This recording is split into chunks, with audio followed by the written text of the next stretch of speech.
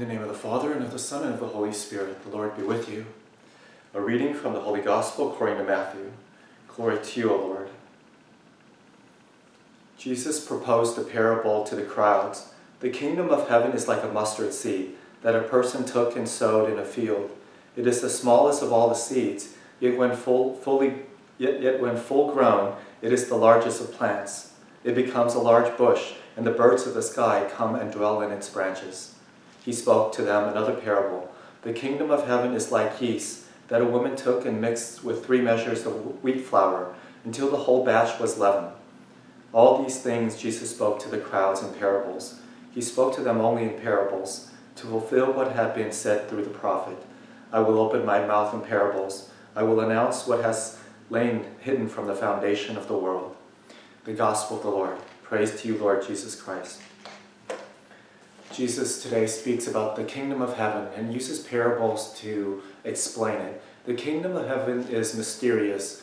It cannot be put in human words adequately. So Jesus has to use parables so that to help us understand more clearly, more fully, what the kingdom of heaven means.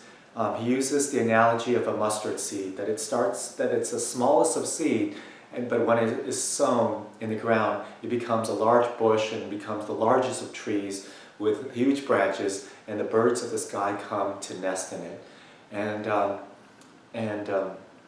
So likewise with us as well. Things can start small, but it blossoms, it grows. That's why I'm trying to bring the kingdom of God to St. Hedwig more and more, just tweaking little things, adding more masses, adding more adoration, having more priests hear confession. Then more people will come, and slowly, but surely it will grow. People will grow in holiness, there will be more graces, and the kingdom of God will start to blossom. And it starts small. It starts with people like you and me, and doing little things. So making good choices, making little choices to go to Mass, to go to prayer, to go to adoration, to go to confession, to avoid the near occasion of sin, to grow in virtue, to practice charity. Just little things like that. You yourself will grow. The kingdom of God will grow in you, in your family, in your workplace, in your friends, in your parish, and so on. So it starts small, but it blossoms. Just like the yeast that he uses, right?